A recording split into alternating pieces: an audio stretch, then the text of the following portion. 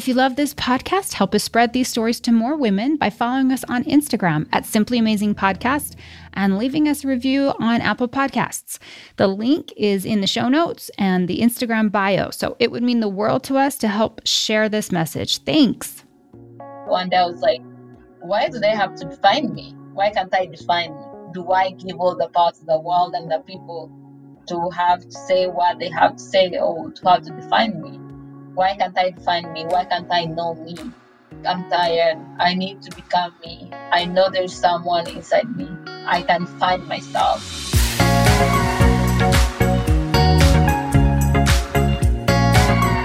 Hey everyone, welcome back to She's Simply Amazing, a podcast all about sharing the stories of women that can inspire us to live a huge, beautiful, and amazing life. I'm your host, Carrie Brinton.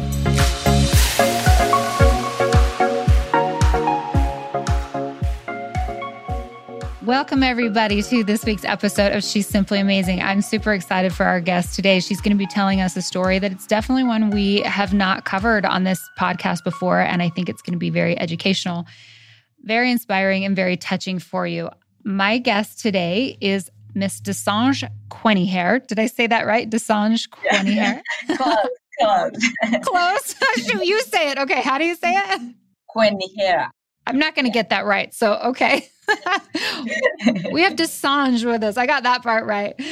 She is from DRC, Democratic Republic of Congo, or sometimes referred to as the Congo, and she's going to share with us her story today of her life there, her life in a refugee camp, and the experience of coming to Utah as a refugee. And I'm excited to hear all about that experience and what that is like.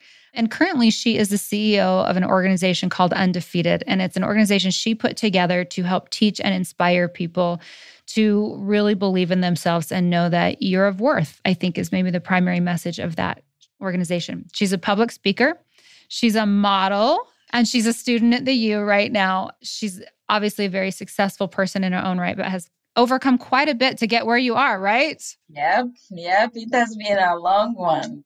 It has been. And thank you so much for joining us. I'm really grateful and I'm excited to hear your story. So tell us about your family situation right now. And then I think we'll back up and start with your childhood. But tell us who you are right now. Introduce yourself to us. Hey everyone, my name is Desange Quenihair. I am originally from the Democratic Republic of Congo. I came here with my aunt, my two older brothers, my older sister, my twin brother, and my little sister. Currently, I'm a student at the University of Utah. My older brother and my older sister, they're student here too. They're graduating this year, and my little sister, she's graduating from high school. And I am so excited to be here and talk to you today. And Desange, how old are you? You're 19? Yeah, I'm 19. You're young. You've accomplished a lot. I definitely didn't have an inspirational organization at 19. You're impressive. Thank you. So what if we just start at the beginning of your story? Tell us about your life in the DRC and what you remember from it. What I remember there is really vividly, it's not like clear. I was 2 years old when I left home. I left home due to the war that was started between tribes. My mother was Muhammad. Was Mulendu, and my father was Muhammad. So those two tribes, they don't like each other. The conflict between of the land and the cows.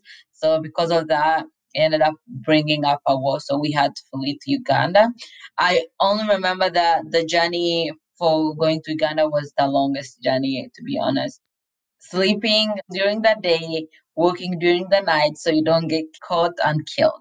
So we remember having a lot of people going through the groups, remembering that my little sister was young, was crying.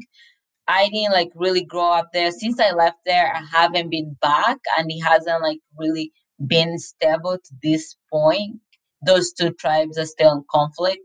So it has been kind of tough for sure. Not going back to where all your roots has started or trying to learn. Also, since I'm still young, it has been hard. My aunt is like, oh no, we'll just go back there to visit when you're older, stuff like that. So it has been I want to go back. I want to learn more. I want to experience more where my roots has begun. That's where all my family started, and it will be a great opportunity for me to go back for sure. Yeah. So do you still feel a connection to that country as your homeland, or you're trying to establish that connection? I feel more connection with Uganda because we flew to Uganda and I like basically lived in Uganda the rest of my life to this point. But that's my home, that's my roots. It will never change. Maybe there's still other people there that we don't know about. So it's just I don't have the strong connection for it as I have it for Uganda, but I do have love for it because that's where my roots began. You were 2 years old when you guys left DRC. How old was your aunt when she took you? My aunt took us in when she was 14, Were there adults with you? like in the refugee camp. No, in your journey from DRC to Uganda. Well, there was a lot of people, like everyone is like running to survive. During the nights when you're like starting to walk, you have to go in like kind of a family group so you don't get separated away from each other. So my brother that time, they were young, like 15, 16. Them carrying my sister, my little sister was just a baby. We were just six of us. We didn't have like an adult with us. Your dad, you said, died in the war. Yeah, my dad passed away during the war. That's what I was told. And you said your mom died in childbirth with your younger sister? Yeah, she passed away when she was giving birth to my young sister. So that journey was a 14-year-old girl, your brother who would have been, No, my sister was four then. My older sister was four. or I'm sorry, your then. aunt was 14, right? So we met my aunt in the refugee camp. She didn't run with us. She took her own separate ways. We got in the refugee camp where everyone is trying to see, oh, did anyone survive? So one of my brother's friend was like, oh, I saw your aunt here. She's here. And it took us about like, because of like the crowd and a lot of people, it took us about 2 weeks to find her in the refugee camp when we got there. So you made a 2-week journey on foot with just children. The journey from Congo to Uganda was more than 2 weeks. When we got in the refugee camp in Uganda, it took us about 2 weeks to find my aunt in the refugee camp because it was big. A lot of people trying to settle in. So you made a journey from Congo to Uganda just basically as kids. How old was the oldest kid that was with you other than your big group, but like in your family unit, how old? I remember the one my brother told me he was 16 then. I think 16, but I'm not sure about it. Maybe really young. So for sure, yeah. So you made your way to Uganda. What's the experience like walking into a refugee camp? What does it look like? Are there people there to help you? What do you do when you get there? For us, like settling in was kind of hard. We were not very liked because we came in those two warring tribes. We're mixed blood. So each side kind of like was pushing, and the other we go on the other side like they were pushing. It was kind of a little hard, and people already knew us back home. My family was big, so they knew us really well. Settling in was hard. They gave us a one bedroom for 7 people, a house and one bathroom. At night, me and my aunt would like the older girls, we were four of us, would sleep in the bedroom and the guys would sleep on the living room, and in the morning they will get their stuff off. So settling in was really hard. I would say like it was not it was hard, but at the same time like we were grateful we have that little, like other people did not have that. So my aunt kind of like told us like what happened home, like that way she ended up running away. Settling in was a bit tough, I would say. It felt like that was gonna be the rest of our life for sure. Like even like as a child, we still like had those like nightmares. Like if you, for example, if like I watched a scary movie or something, like I'll still like have that blush of nightmares. I won't say it was the easiest thing, but I would say I was lucky enough to have that little because other people were not able to get that. What is a refugee camp like? I don't think we get a full picture of what that looks like. To me, I sometimes think of it as it's just this layover where you go, there's the Red Cross there, they sign you up, and they immediately transfer you to a safer place. And I know that's not the reality of it. So is a refugee camp like a full city that has amenities within it? Is it just home structures? Like, can you find a job? Because you said you were there for 7 years, right? Yeah, so we lived in the refugee camp for 5. We lived there for 4 years because it was no longer safe for us. The offices of refugee moved us to the big city of Kampala. So in the refugee camp, there's no jobs. Like you basically have to create your own jobs. You have to dig your own gardens if possible. The UNHCR, the migration office, they will give food every month, but that food would not even like last 2 weeks or 3 weeks. You may be like a big family of like seven or a big family of 10. The food they provide is not enough. So you dig, there's no jobs. Basically, there's a lot of entrepreneurs creating their own little things, selling tomatoes, selling gas. It's not a full city. It's like, to me, it's more like of a village. It was like just a land that people came and created their small village in there. Basically, I won't say like you apply for a job and you get it. There's no such thing. You have to create your own thing. There's small businesses for sure. Kind of roadside stands selling like life sustaining type things like food or coal, or are the refugees camps, are they close to larger cities where you can pull from the amenities of larger cities, or where are they located? It really depends with what country and what the refugee camps. Mine was close, but I would say to go to Kampala or like Chegegwa. Chegegwa, I would say about 30 minutes, and going to another big city is a bit longer. We had like a district close by, which was like about 30 minutes if you rode a motorcycle. What about education opportunities? What was that like? Did you have education growing up? Not really. I won't say it was education. I did not care about school then. Didn't have interest at all in school compared to when I got here and my interest of school like grew. Because like we went to a refugee camp and a class, in one class, there will be like 200 kids. And all those 200 kids, only one teacher has to teach them. I don't know. I feel like I did not have the motivation. And at the same time, me growing up as being called meaningless girl, that like what was my value go getting education anyways.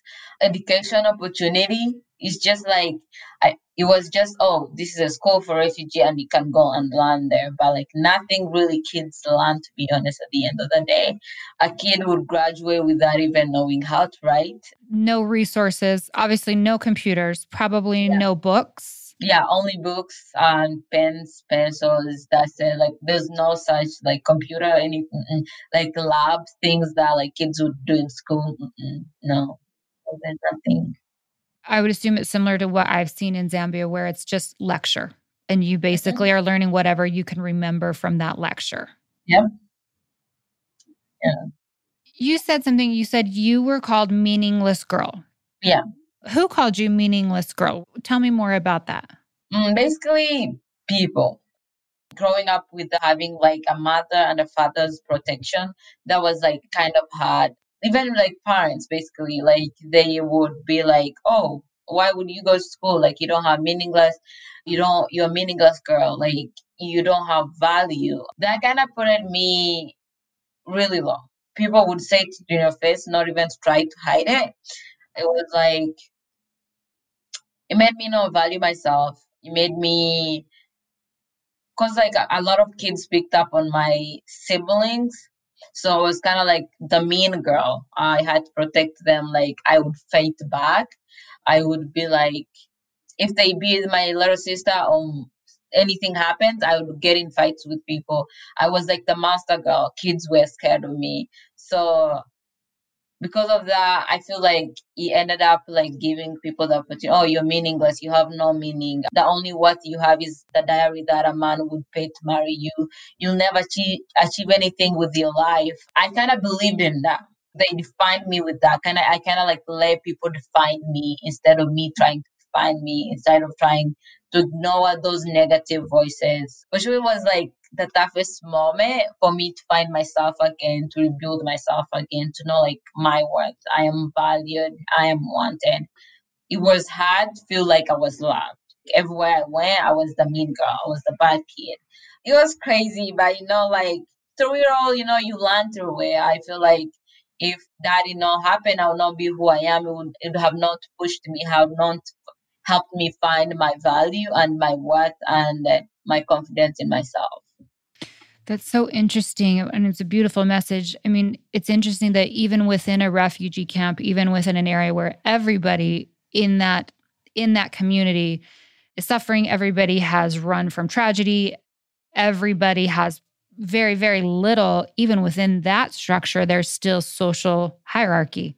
There was still prejudice against you because you didn't have parents, which is very interesting to me that exists no matter what. I feel like that would always exist. At the end of the day, through my journey, I kind of like, oh, why do people talk to me about like this? Why do people don't like me? Then instead of like trying to find that out, I try to please people. Like I please them. Oh, let me do this for you. Let me do this for you, so you can like me. You can see me. I have a value. But at the end of the day, they didn't see that. It doesn't matter how much you please people. It doesn't matter how. Oh, I'm gonna do this so they can like me. Either way, people are always gonna have opinion about you. Talk behind your back. It doesn't matter. The only thing is finding you, knowing you, like, and doing what you think is right instead of pleasing others.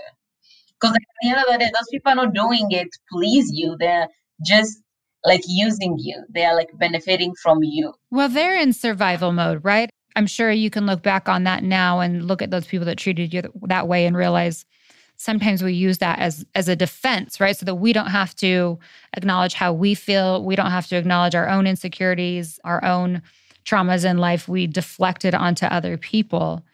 And that's definitely what happened to you growing up. So you lived in a refugee camp. You said at some point you got resettled to a bigger city.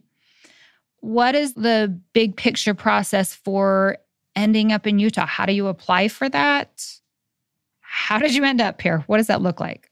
The process is really long. A process of coming to America is really long. 7 years of waiting and thinking, oh my. Some people wait 30, some people wait 20. Even the people that And were some in people the never refugee make it. camp, at the same time, they're still there even now. It's really lucky. It's really lucky if you get chosen. So you do interviews after interviews. In a year, you may do one or twice. Some people may do zero. Some people may do one. Some people may go 3 years without even doing an interview. And what are they interviewing you for? To see whether or not you're going to. They interview you to make sure like you're not a nationality of Uganda. You're not faking yourself to come to America. Oh, Yeah. So there's like, oh, tell your story. Does your story make sense to us? So they will let you wait for a bit and they'll call you in. Is your story doesn't match the last story you told? Mm? oh, wow. Yeah, so it's kind of crazy. It's not a lot of So compassion. It doesn't sound like there's a lot of compassion going on. the time we were there, even like I would say the manager, but they called him commander, who like was the head of the office for the refugees. He was mean. Like you will go in the office, like he'll slap refugees. It doesn't matter if your kids are in front of you. Like you like you'll be like really like that's my father. Why would you even like slap him in front of me? Like they did not have much mercy. I felt like in the office they did things and they did hold back like some cases for refugees. If you did something bad, if anything incident happened, your case would be delayed. So because of us, our house was burned down and I sleeping in it. We lost everything. In the camp? In the refugee camp, the one bedroom and one bathroom house was burned down. It was like I remember me waking up crying, shouting. The first thing I remember hearing my aunt's voice. My aunt is screaming, "Run! Get out of the house! Run!" That day she was sleeping with the baby, my little sister, who back then was 7, I think. Screaming, she's grabbing her, running out of the room, and we are like running out of the house. Like I ran and my older sister to go call a neighbor. I remember being just in tears, just watching the house burnt as everything like burnt. And then in the morning, my aunt left. She went to the big city of Kampala to the higher office of the refugees, explaining what happened. And we slept outside for about 2 weeks. And when my aunt came back, she took like we moved. They moved us to the refugee to the big capital of Uganda, Kampala.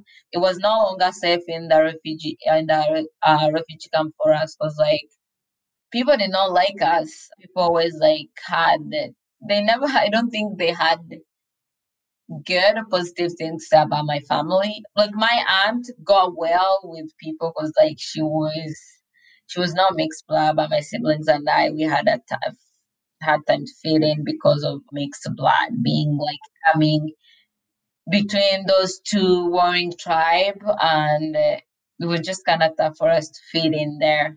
I have a question. How do people even know that you're mixed blood? Because it's not like we're talking about someone's coming from two different countries or two different ethnicities. You're just talking about two different tribes within the same country. Like your ethnicity is exactly the same. So how do people even know? They can tell. They can definitely. Cause like, but so I'm Muhammad. Most people think I'm Rwandanese because I look like Rwandanese. People can really tell by your face, by your features. They can tell. And for us, mainly was that we looked more side of our dad hammers. It's just the thing mainly was people knew our family. As I said, my family back in Congo was big. A lot of people knew. People were more interested in it, I guess. When my father and my mother married, probably they had a wedding and a lot of people came. So from there, they knew that. So like people knew us, and that like played a big part in it.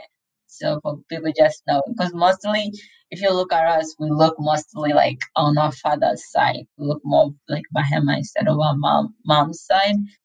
So people can really tell also the rumors going around, and you kind of like as being coming between both tribes, you can carry that on your shoulders, the burden of being, oh, you're the reason. People would say, oh, you're the reason why my parents died, or you're the reason why this happened.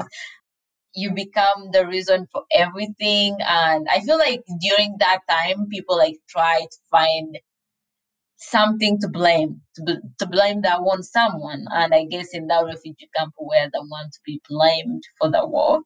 At the end of the day, thinking back then and remembering about it, I felt like now when I look back, I'm like, oh, I wish I knew this before.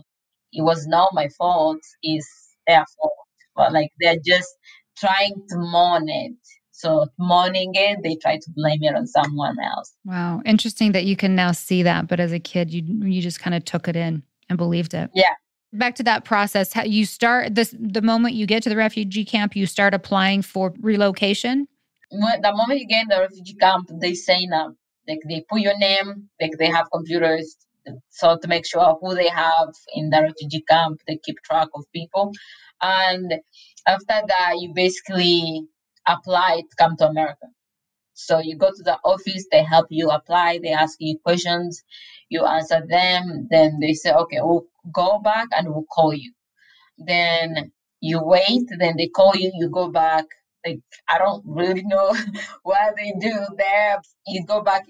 We used to go in the office and just sit in the chair, ask us questions, we answer, we leave. Or call you next time. Questions would be like, okay, sometimes they'll take our aunt out of the room, then we'll just be kids. Okay, now tell us. They will be like, maybe your aunt has trained you to say this, but your story may be different. They ask you questions and you answer them. If you answer them wrong, then basically you failed. If your story doesn't match the last story you told, you failed. You will have to start over the process again. You're treated like a criminal. It was tough. It's like your story have to match because I feel like the officers thought that like the nationality, like the nations, like the Ugandan people would like try to apply to pretend to be refugee to come to America. So that's why they made it like really hard. The process takes a really long time. That you go back and forth a lot in the interviews. Then after that, like they usually at the end, they usually have a check medical where you sleep in a hotel for like 2 weeks. You take malaria pills, which are so cold. Yes. You take them like to make sure like they check all your body that you don't have any kind of diseases that you may bring here and affect people. It was like really at the end of it, it's like really interesting process. You go, you take all your clothes. They have to check all your body to make sure like you don't have infectious disease. So it gets really that process is just back and forth with interviews. Sometimes like the officers can stalk you to make sure like you're telling the truth. For us, like they did that. They did that for sure. Especially when we got in the in the big city of Kampala. The office paid for our house for about a year or 2 years. Then we had to move out because like we did not have the money to pay for it anymore. So we started sleeping outside. Then when my aunt went in the office and was like, "Oh, we are sleeping outside. We don't have a house anymore. Like we're sleeping in containers, like the containers that they use for the trucks to ship The things." shipping containers. Yeah. So we would sleep in those ones because they sold them, and we it's just for us like we will sneak there so people don't see us going there because like if they see us going there we'll get killed. So that like at 5 in the morning we'll have to wake up so early. Like it was like risking it. And my twin brother used to have asthma. His asthma sometimes at night is really bad because like it gets really cold, and sometimes you start breathing hard and no one could sleep. We just wake up and stare at him where like it used to be crazy. But yeah, basically when I look back, it has just been a long journey. And one day the office people did start us for the immigrations. They did start us trying to see is she really telling the truth? And they find out like we're telling the truth. And like they took my aunt, show us the container that you sleep in. Oh my gosh. Yeah, it's It's like crazy. insult on top of insult. Yeah. What was the feeling like when you find out that you're going to America and Utah?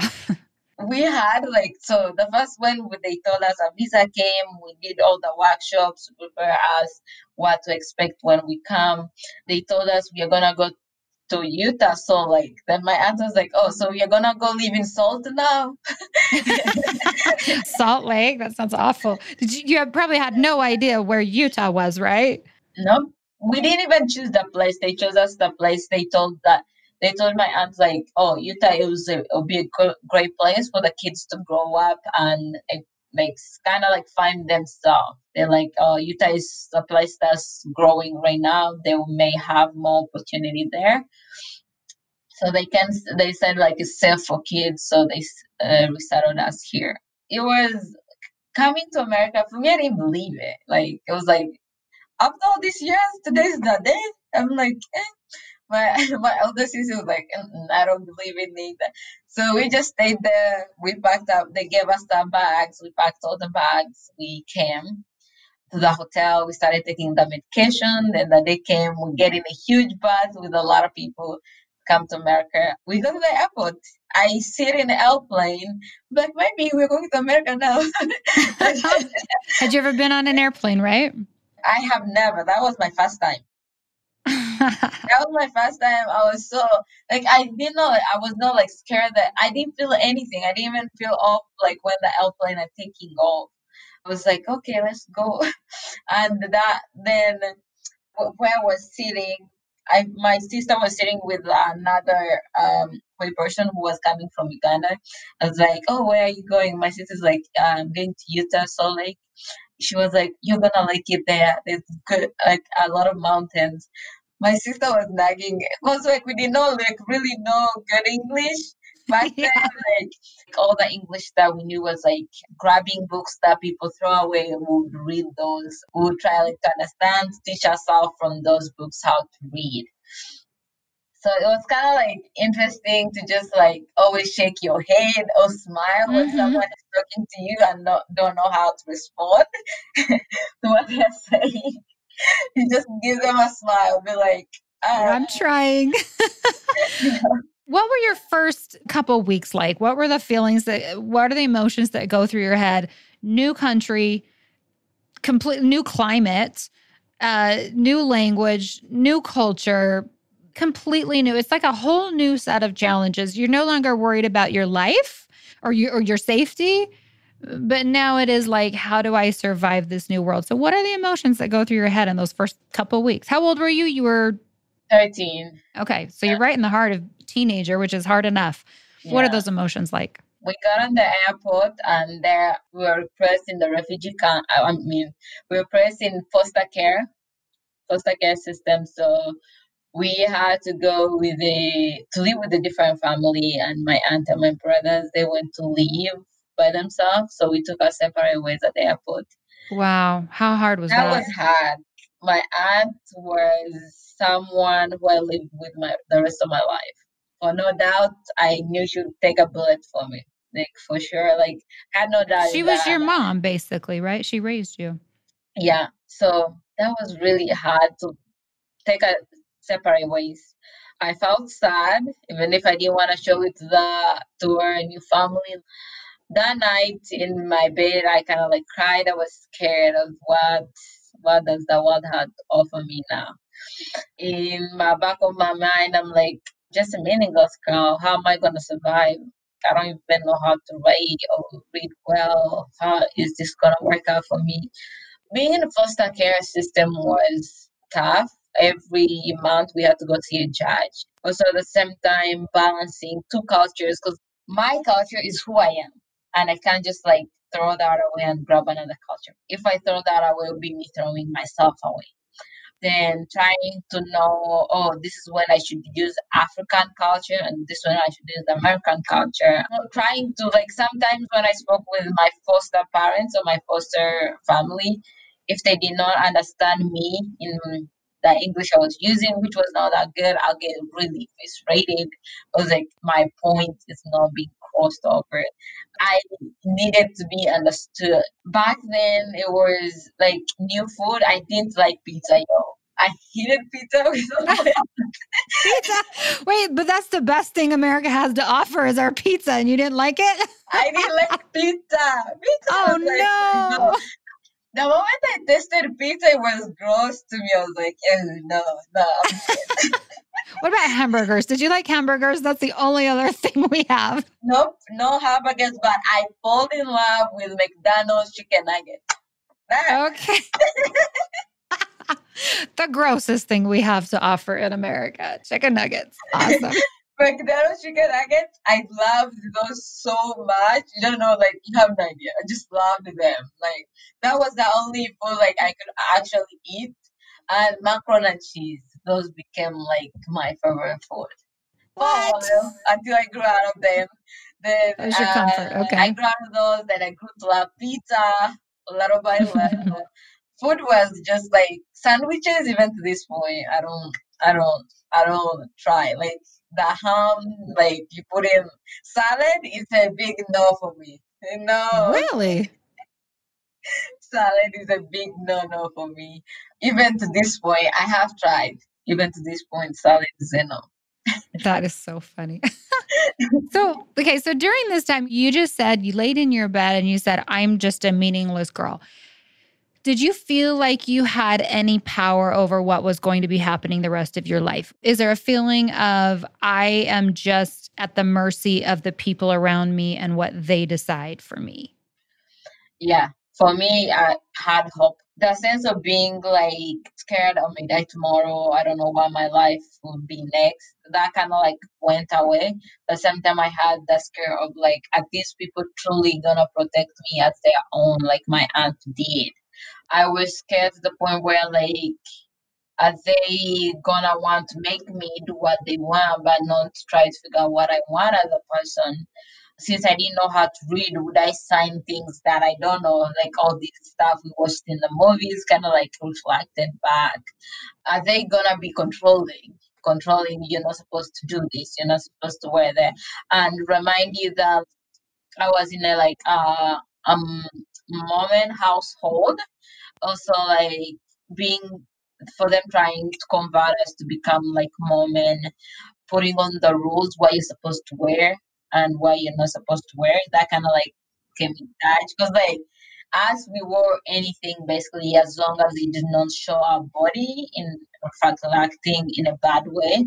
So that became like another challenge that we had to overcome. Like, oh, in this household you don't wear this. There were set of rules that we had to follow, which like we did not have rules. Like we lived.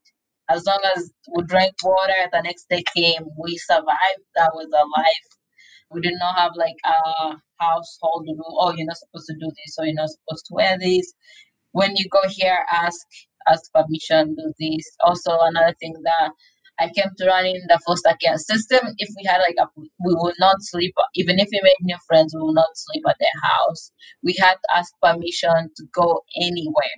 Like when if they had, even if let's say we had a trip to go somewhere, we had to tell a caseworker. A caseworker had to go tell the judge.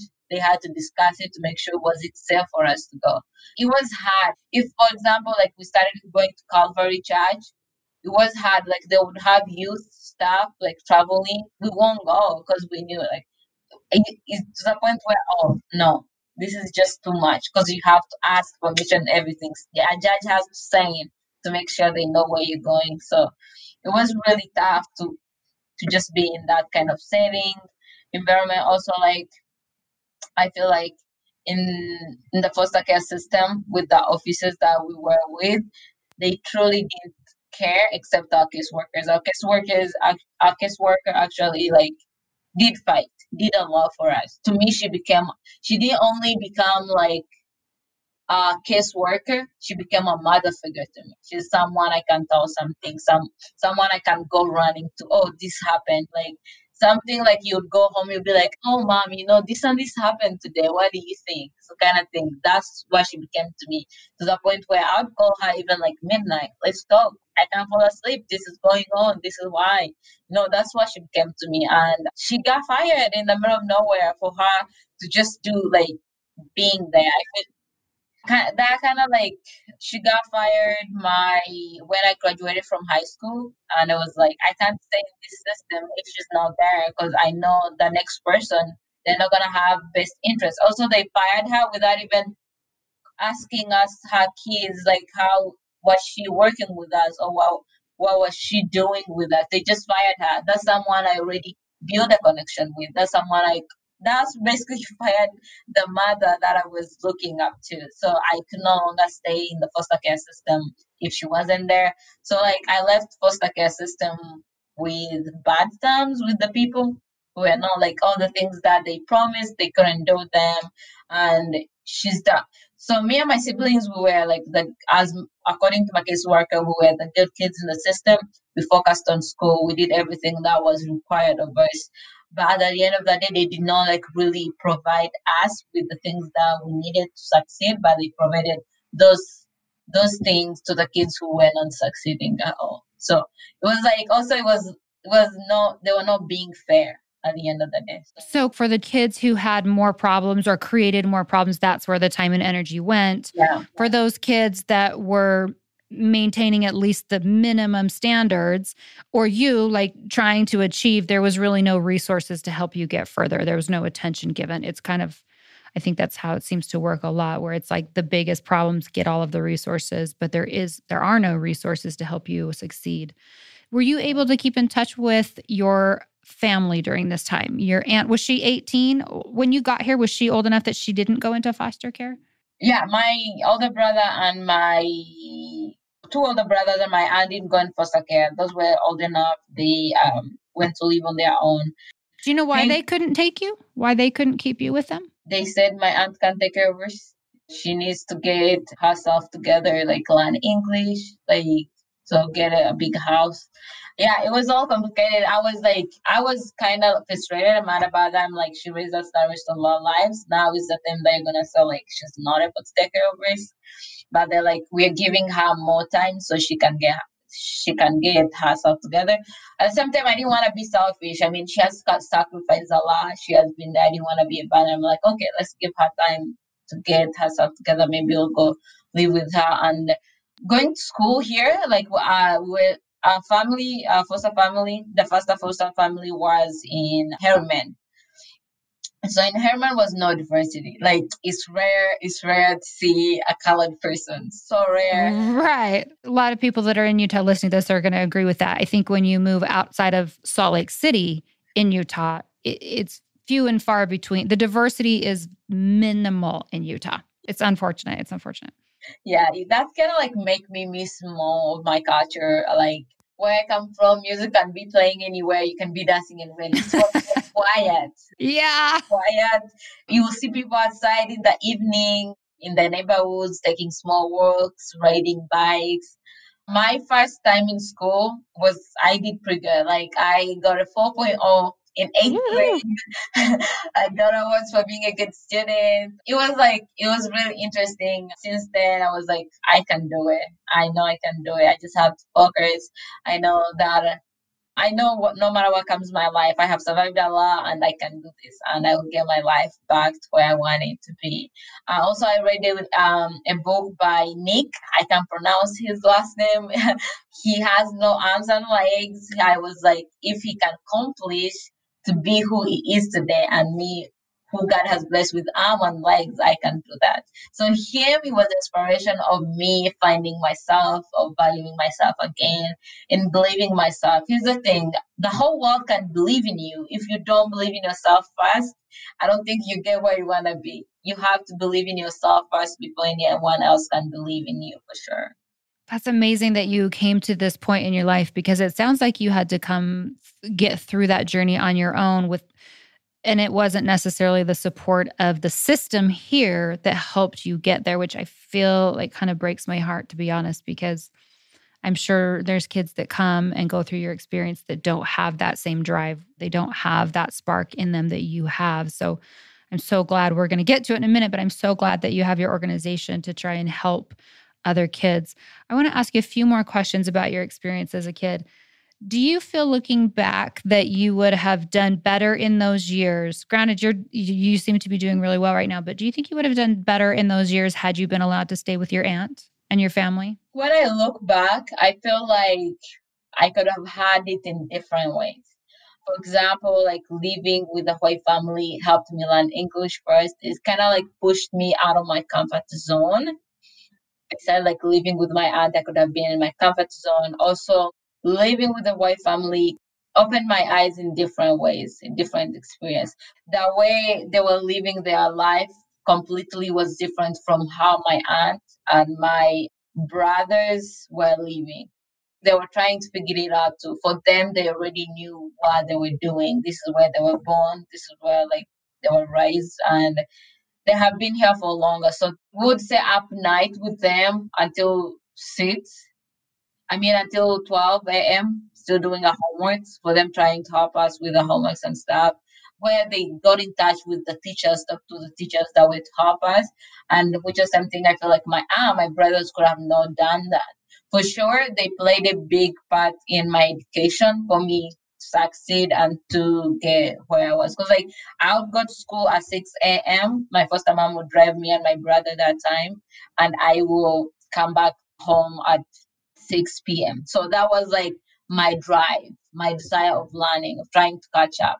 Because I remember this one time we took a test in class and I was me and the other student, we are the only two who got 100% on there and the other kids didn't do good. So I sat in class with the other girl as we watched them we take the test.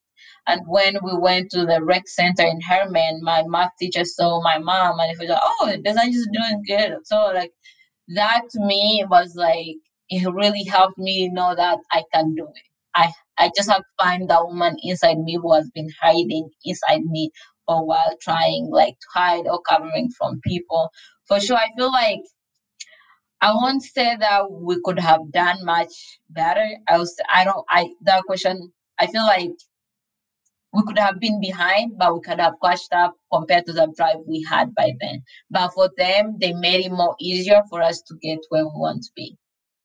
Did you have during that time as a foster child? That's interesting. I didn't realize that that's what would happen to. I never thought through that that's what would happen to a child as a refugee to be put in the foster system here.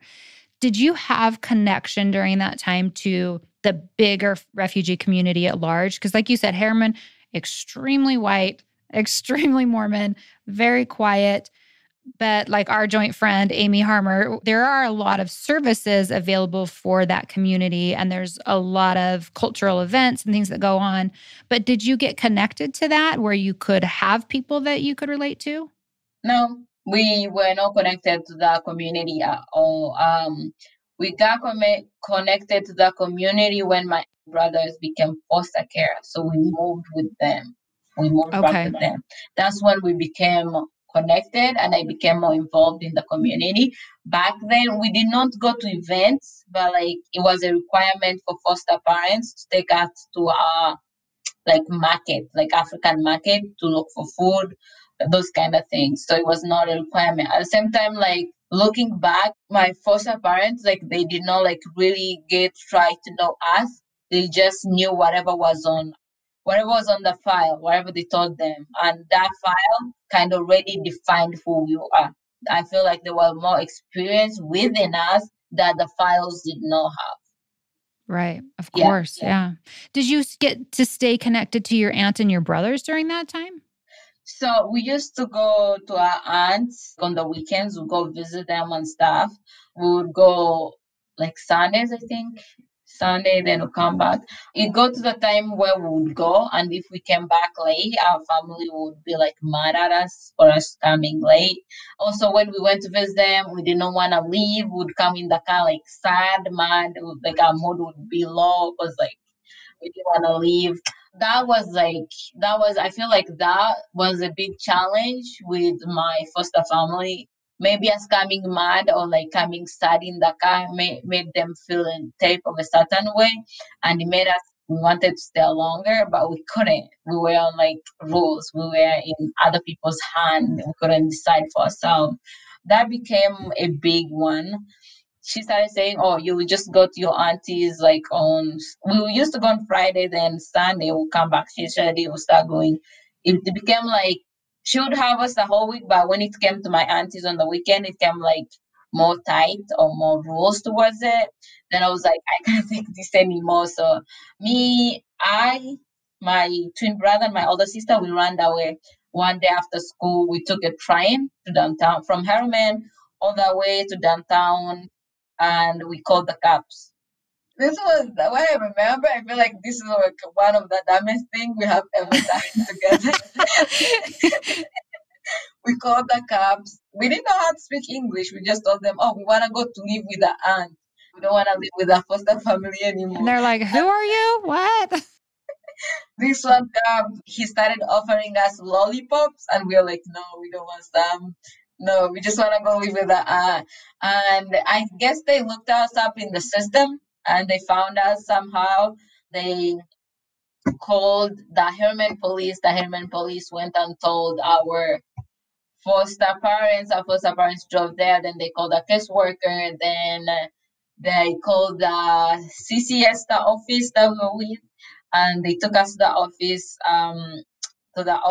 So from there, we were separated from each other. They took me somewhere. I don't remember even the place, in the middle of nowhere where there's no tracks, there's nothing. They were saying the office and the foster parents were like, "Oh, I'm the one who leading my siblings to do all the things that they're doing." Like, You're the I'm always ringleader. the bad kid one.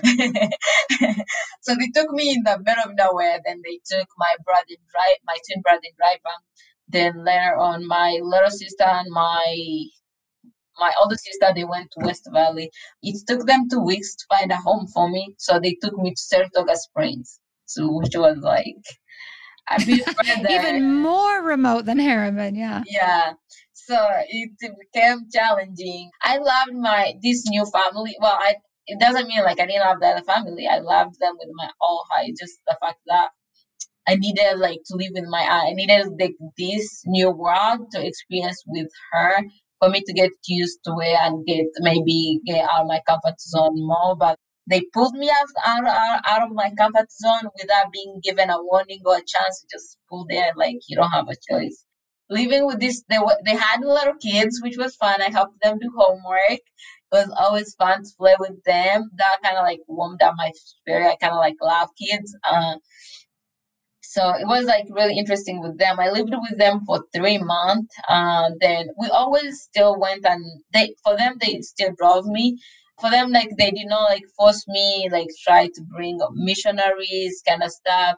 They just let me be like whatever I needed help with. I asked them, they helped, they subbed. For them, I feel like they were more interested in my life. They asked more questions. They didn't like it was not just about the how do you do this back home or like how does this is it being done.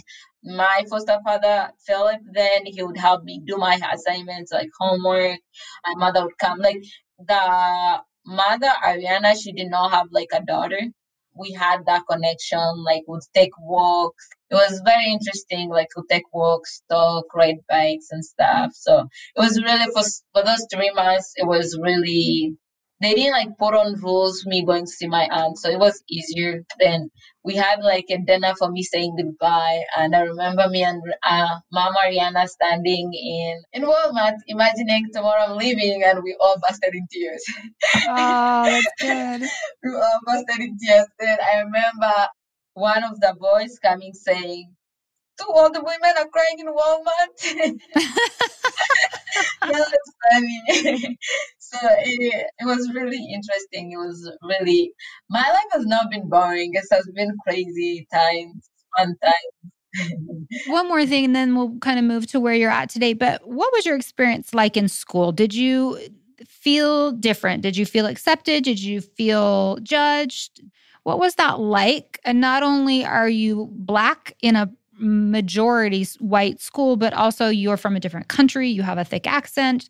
You have a lot of things about you that are very, very different. How did that work in school specifically with the other kids? Other kids stared a lot. Okay.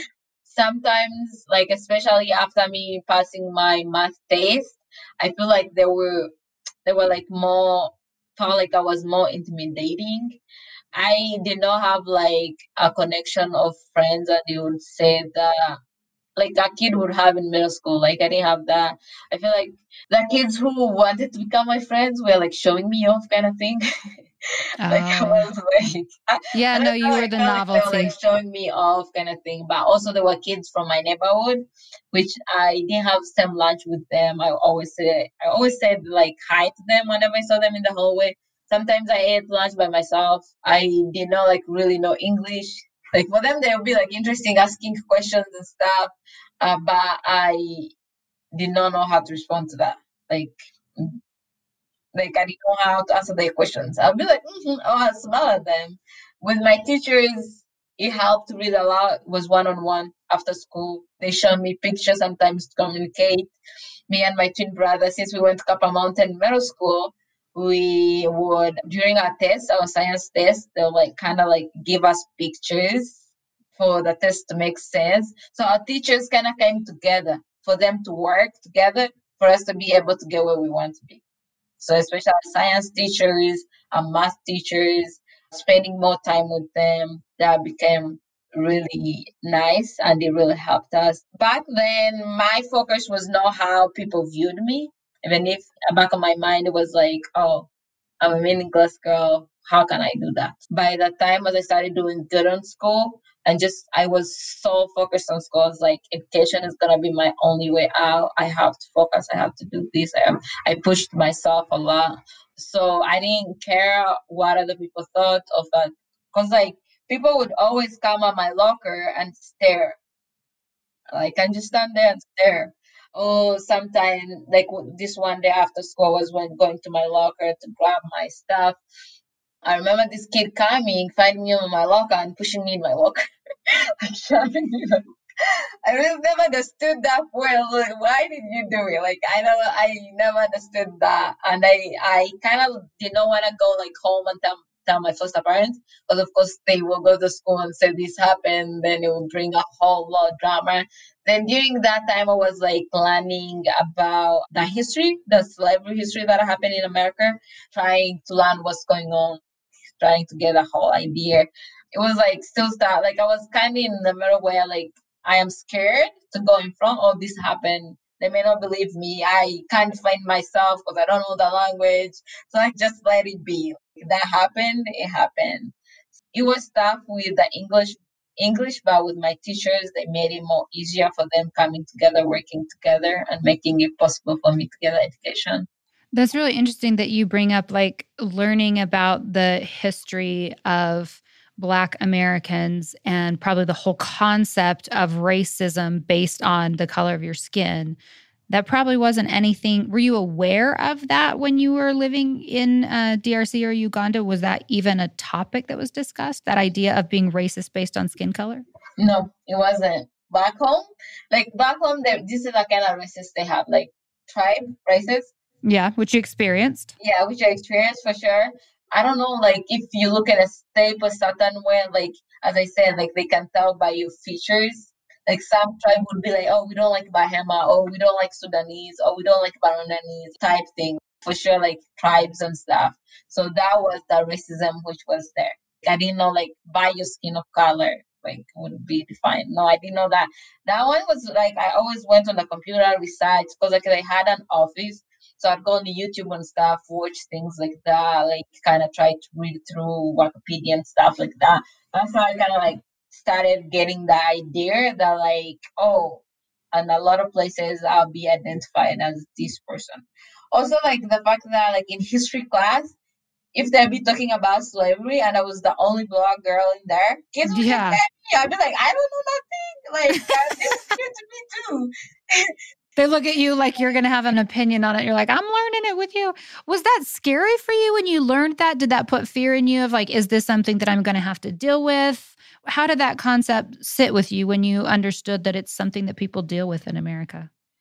For sure, it did. I got scared for sure. Like I'm like, oh, anything could happen to me just because I'm black. I won't be able to defend myself, or my state of story won't be able to be heard.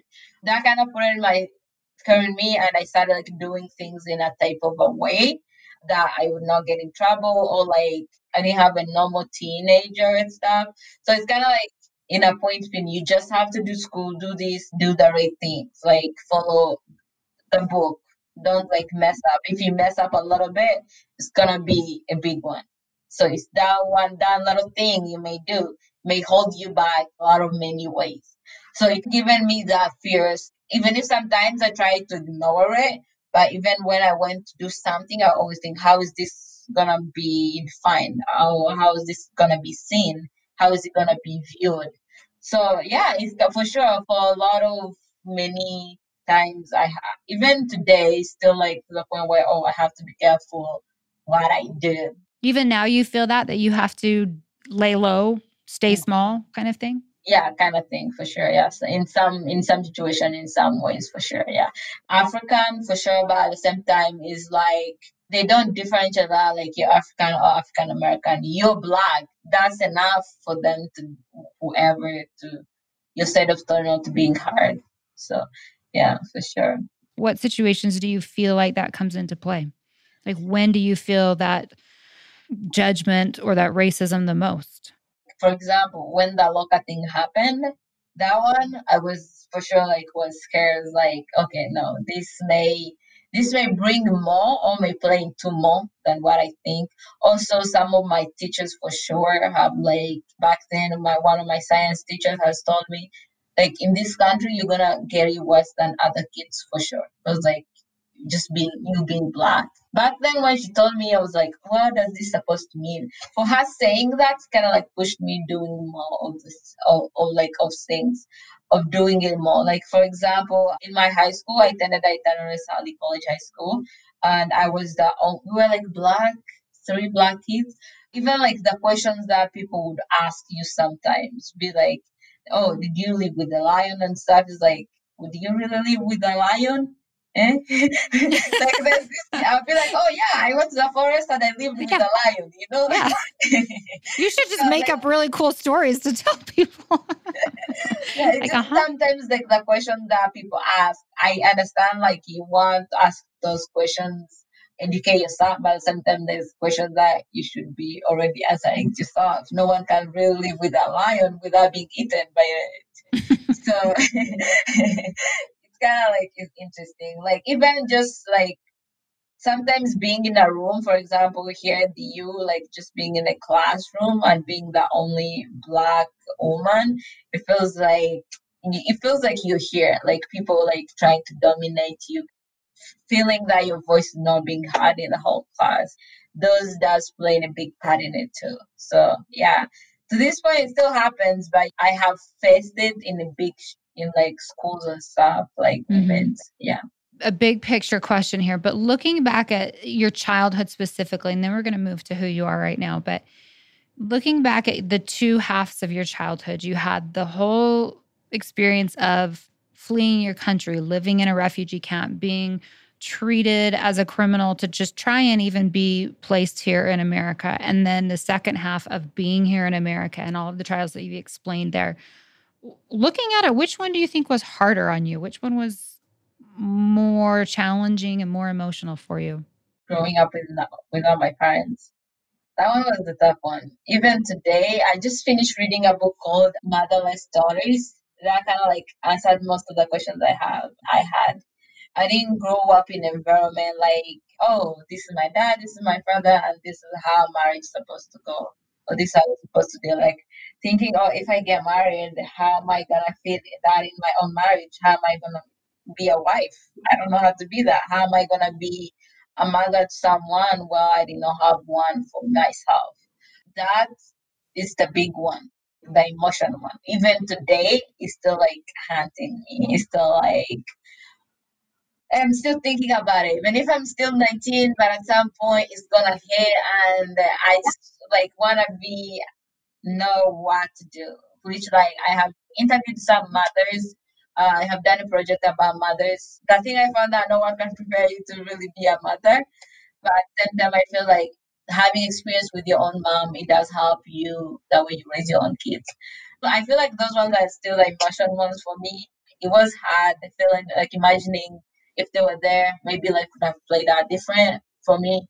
But also imagining that sometimes I didn't get a chance of being a kid.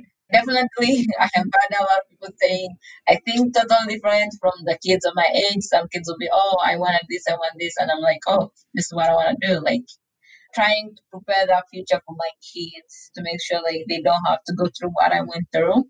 So that one has been like the challenging one. I want the next generation of my family to start higher than where I have started. That's a good goal. So let's talk about who you are today. You're a student. You've made it to the U. What are you studying right now? I am doing criminology, health society and police, and I'm maining in entrepreneurship. Wow. And you've started an organization called Undefeated. Let's talk about that, what you do with that, what your goal is with that, and what does that Undefeated mean? So the goal for that is to teach and inspire people. Right now, I have come out with the merchandise, the t-shirts and the hoodies. You can order those at www.speakandfitted.com. The goal is to inspire people, to teach people, knowing that it doesn't matter like your past should not have to define you. Your past should be your motivation to keep going forward. Because like I feel like there is a lot of people survive a lot of things. They don't like realize it or they don't use that power of surviving to keep going on with their life or to take another risk for that. So it's basically to inspire you, knowing that like you're strong, there's someone inside you, deeply in you, and you have everything in you to succeed. So the hashtag speak and fitted, it means like as people spoke bad things about me, I believed in them. I kind of let that define me. So speak and fitted, speak up positivity about others, speak life upon yourself. Also, the things that we speak out of our mouth do create. I don't know how to explain it for it to make No, that sense. makes sense. The things we speak out of our mouth is what we create. That makes total sense. Yeah. So basically, that's the organization, and I'm a motivational speaker. You can book me by email, or you can go my Instagram too. So that works out. Let me ask you a question that I think I kind of skipped over here. How did you move from saying I'm a worthless girl? Because you said you had those thoughts all through junior high and maybe even high school. What was that turning point for you that went from I'm a worthless girl to, hey, I actually have control of my future and I have worth. And now I'm going to share that message. How did you make that transition? I just got tired going around my head, thinking what other people have said about me. I used to work at my school, so I like vacuumed out my high school. One day I was like, why do they have to define me? Why can't I define me? Why do I give all the power to the world and the people to have to say what they have to say or to have to define me? Why can't I define me? Why can't I know me? I felt like the world knew me than more I knew me. Like they knew me better than I knew myself. It was just like I'm tired. I need to become me. I know there's someone inside me. I can find myself. From there, I just started doing things. Like I would say good things about myself. I would know what the negative voices that people would try to say about me. try to get all the negativity out of my head that has taken space from my past. Just clear my mind up, knowing who I am. From there, like, as long as you decide, as long as you get tired of something, you'll find yourself. You for sure you push yourself and find yourself. But at the end of the day, I knew that I had purpose. I had a purpose in this world. I was not just a mini girl, and I knew that I can do more than what I imagined. So from there, I just decided to find myself and push myself to be who I am today. What do you want the rest of your life to look like? Where do you want to go from here? Graduate college, get a good job, inspire people, change people, go back home and try to end child marriage, go back home and educate people. Where's home, DRC or Uganda? For now, it's Uganda. For now, it's Uganda because DRC, I don't like really have a lot of people I know there, but mostly a lot of people I know in Uganda. So Uganda has truly become my home. And you want to go back and change things there? Yeah, show the people who have been there for me, like who have helped me, show them like that all your work, all your words, all your effort did not go to nothing. I took that and I made it something out of it. You're amazing, Dasanj. Your message is amazing. The journey that you've gone through is incredible. And the fact that you have come out with a positive message to share and inspire other people is just, it's amazing. I'm grateful that you're there because I'm sure that there are so many kids that are going through probably the same feelings. Maybe they're not refugees and they don't have the same actual experiences, but they have the same feelings that you had of feeling a little bit worthless or feeling like they're not in control of their destiny. And so I think that you have such a powerful message to share with kids of all colors, all races, all backgrounds, experiences. They all experience that exact same thing. And it's amazing that you can be an example of that, of coming from where you came from and accomplishing what you have accomplished and what I have no doubt you have left to accomplish in life. You're only 19. You've probably got so much more to do. This is just, I would assume, the very, very beginning of what you're going to bring to this world. Thank you so much for your time today. I really appreciate you. Tell everybody where we can find you on Instagram and websites. So my Instagram is undefeated at undefeated45. Undefeated 45, okay. Yeah, undefeated45. And my website is www.speakundefeated.com. Also, my modeling account is just my last name at KUENIHIRA. Oh, yeah. We haven't even mentioned the fact that you're a model, and the pictures are gorgeous. Very, very just bright, colorful, really kind of an exotic look. It's beautiful. It's really Thank you. Thank you. I appreciate it. Thanks so much for joining us today. Thank you so much for having me. I really appreciate your time. Thanks for joining us for another episode of She's Simply Amazing. If you are loving this podcast and getting so much out of it, please help us grow it. You can subscribe to the podcast and share each episode that you love. You can join our community on Instagram by following @SimplyAmazingPodcast. And please, please, if you're loving this, go leave us a review on whatever platform you listen. Those reviews really help us grow. We'll see you next week.